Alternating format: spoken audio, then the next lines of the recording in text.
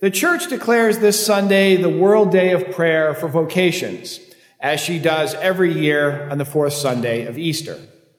She does so because this Sunday is known in the lectionary as Good Shepherd Sunday. Today we hear from the 10th chapter of the Gospel of John, where Jesus declares himself the Good Shepherd. A vocation is a calling from Christ to take up some particular work. Vocations come in many forms. Some involve the total commitment of one's whole life. Others concern some more discrete mission or activity. But as the Church is using that term for today, she is referring specifically to those vocations that we more typically think of when we hear the term vocations: priesthood and the religious life. Vocations, of course, are a topic of great concern in the Church, particularly because we often hear of the decline in the number of priests and religious sisters in the last 50 years. Yet I often tell people that there isn't, in fact, a clergy shortage. There's a parishioner shortage. The decline in priestly and religious vocations almost perfectly tracks the decline in weekly Mass attendance among Catholics in the last 50 years. Actually, priestly vocations for the Church in the United States may be a little ahead of where we should expect them to be, given the decline in faith practice among Catholics in general. But still, there is a need for more priests, as well as more consecrated religious. And in truth, the flowering of priestly and religious vocations is probably one of the surest signs of the health of a parish or diocese. Because priestly and religious vocations are born, by and large, by a strong faith lived out in families, most importantly, but also in the parish and the local Christian community in general. Now, don't let what I said stand in contradiction to my earlier point that vocations are callings from Jesus Christ, not from ourselves, not from our families, not even from the Church. Yet it would be to our peril to ignore the role that families and the Christian community plays in facilitating young men and women in hearing and responding to their call from Jesus. If you don't believe me, listen to the words of our Holy Father, Pope Francis, in his message for this year's World Day of Prayer for Vocations. He says, "The Lord's call, let it be said at the outset, is not as clear-cut as many of those things that we can hear, see, or touch in our daily experience. God comes silently and discreetly, without imposing upon our freedom. Thus it can happen that his voice is drowned out by many worries and concerns that fill our hearts and minds." Whenever I have a meeting to prepare a couple for the baptism of their child, I always stress to them that in having their son or daughter baptized, they are in effect giving up that child to God. That child becomes, through baptism, a son or daughter of the Most Holy Trinity, which means that the parents become like the fiduciary or trustee of the child vis-a-vis God. A fiduciary or trustee is one who undertakes to act in the best interests of the principal. The interests of the principal, in this case God, is that child fulfilling the vocation that God gives to him or her. In the second reading, St. John says that in becoming Christian, we become a child of God, and what we shall be has not yet been revealed. He's speaking of the ultimate glory that awaits us in the heavenly kingdom. But it applies equally to the baptized in this life.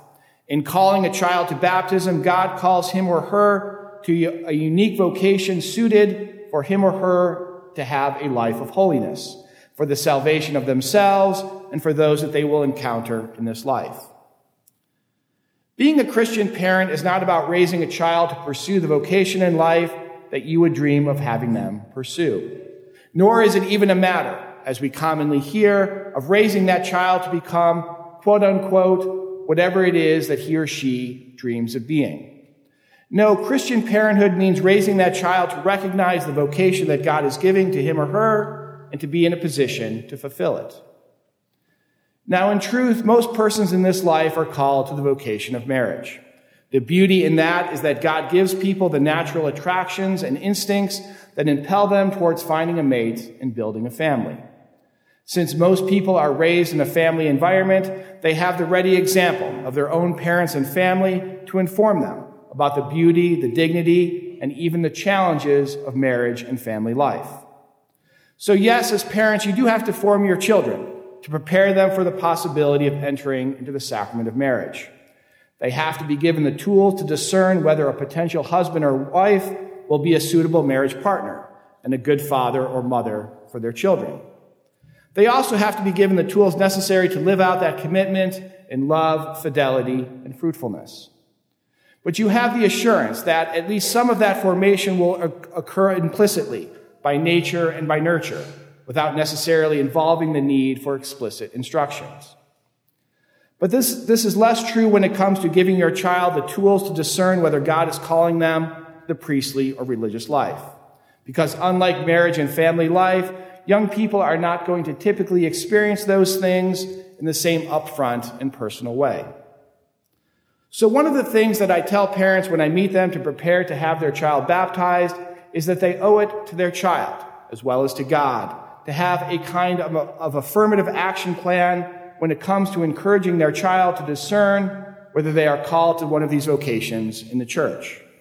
Not in the sense of pushing them to pursue one of these vocations, because again, a vocation is decided by God, not by the parents, nor even by the one called. But rather in making an extra affirmative effort to really expose your child to these examples and possibilities, and to explicitly encourage them to discern through prayer and by action whether this is what, in fact, God is calling them to. Because when it comes to priestly and religious vocations, it's not enough to say, well, if that's what God wants of them, he will make it clear somehow. Nor to assume that even providing the best Catholic education and upbringing will naturally lead a young person to actively discern these vocations.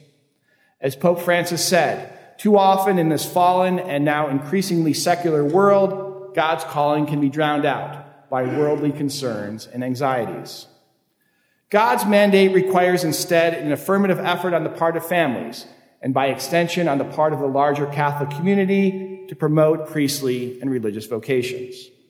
Recognizing, too, that promoting priestly and religious vocations will mean for parents perhaps overcoming a bit of bias, in that ecclesial vocations entail a life of celibacy, which means that a young man or woman in choosing to pursue that way of life is pursuing in this way something that's fundamentally different from what their parents chose for themselves. And while opposition to a priestly or religious vocation can come from one or both parents, I've noticed a pattern that holds true in many, though not all cases. Typically, the strongest opposition to a son pursuing the priesthood or the religious life comes from his father, whereas the opposition to a daughter pursuing religious life most typically comes from the mother. The reason for this should be fairly obvious. Not infrequently, the same-sex parent of a child will feel that their choice or potential choice to pursue a celibate vocation as a kind of rejection of the personal example that they provided to that child as a man or woman. Perhaps they assume an identity of psychological needs between themselves and their child of the same sex. And thus they can't imagine that their child will be fulfilled without having a marriage partner or children of their own, because it's not something that they would have chosen for themselves. So all of us, whether priests or parents or godparents or grandparents or any other kind of fellow traveler in this Christian community of whatever sort, we must mark this World Day of Prayer for vocations by making for ourselves and for our community a kind of solemn commitment.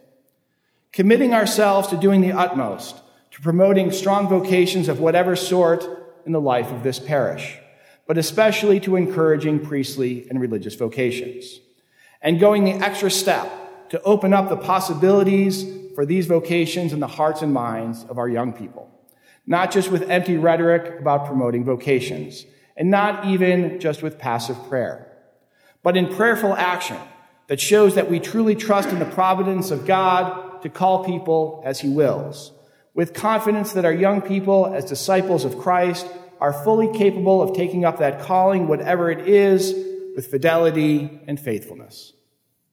In the name of the Father, and of the Son, and of the Holy Spirit.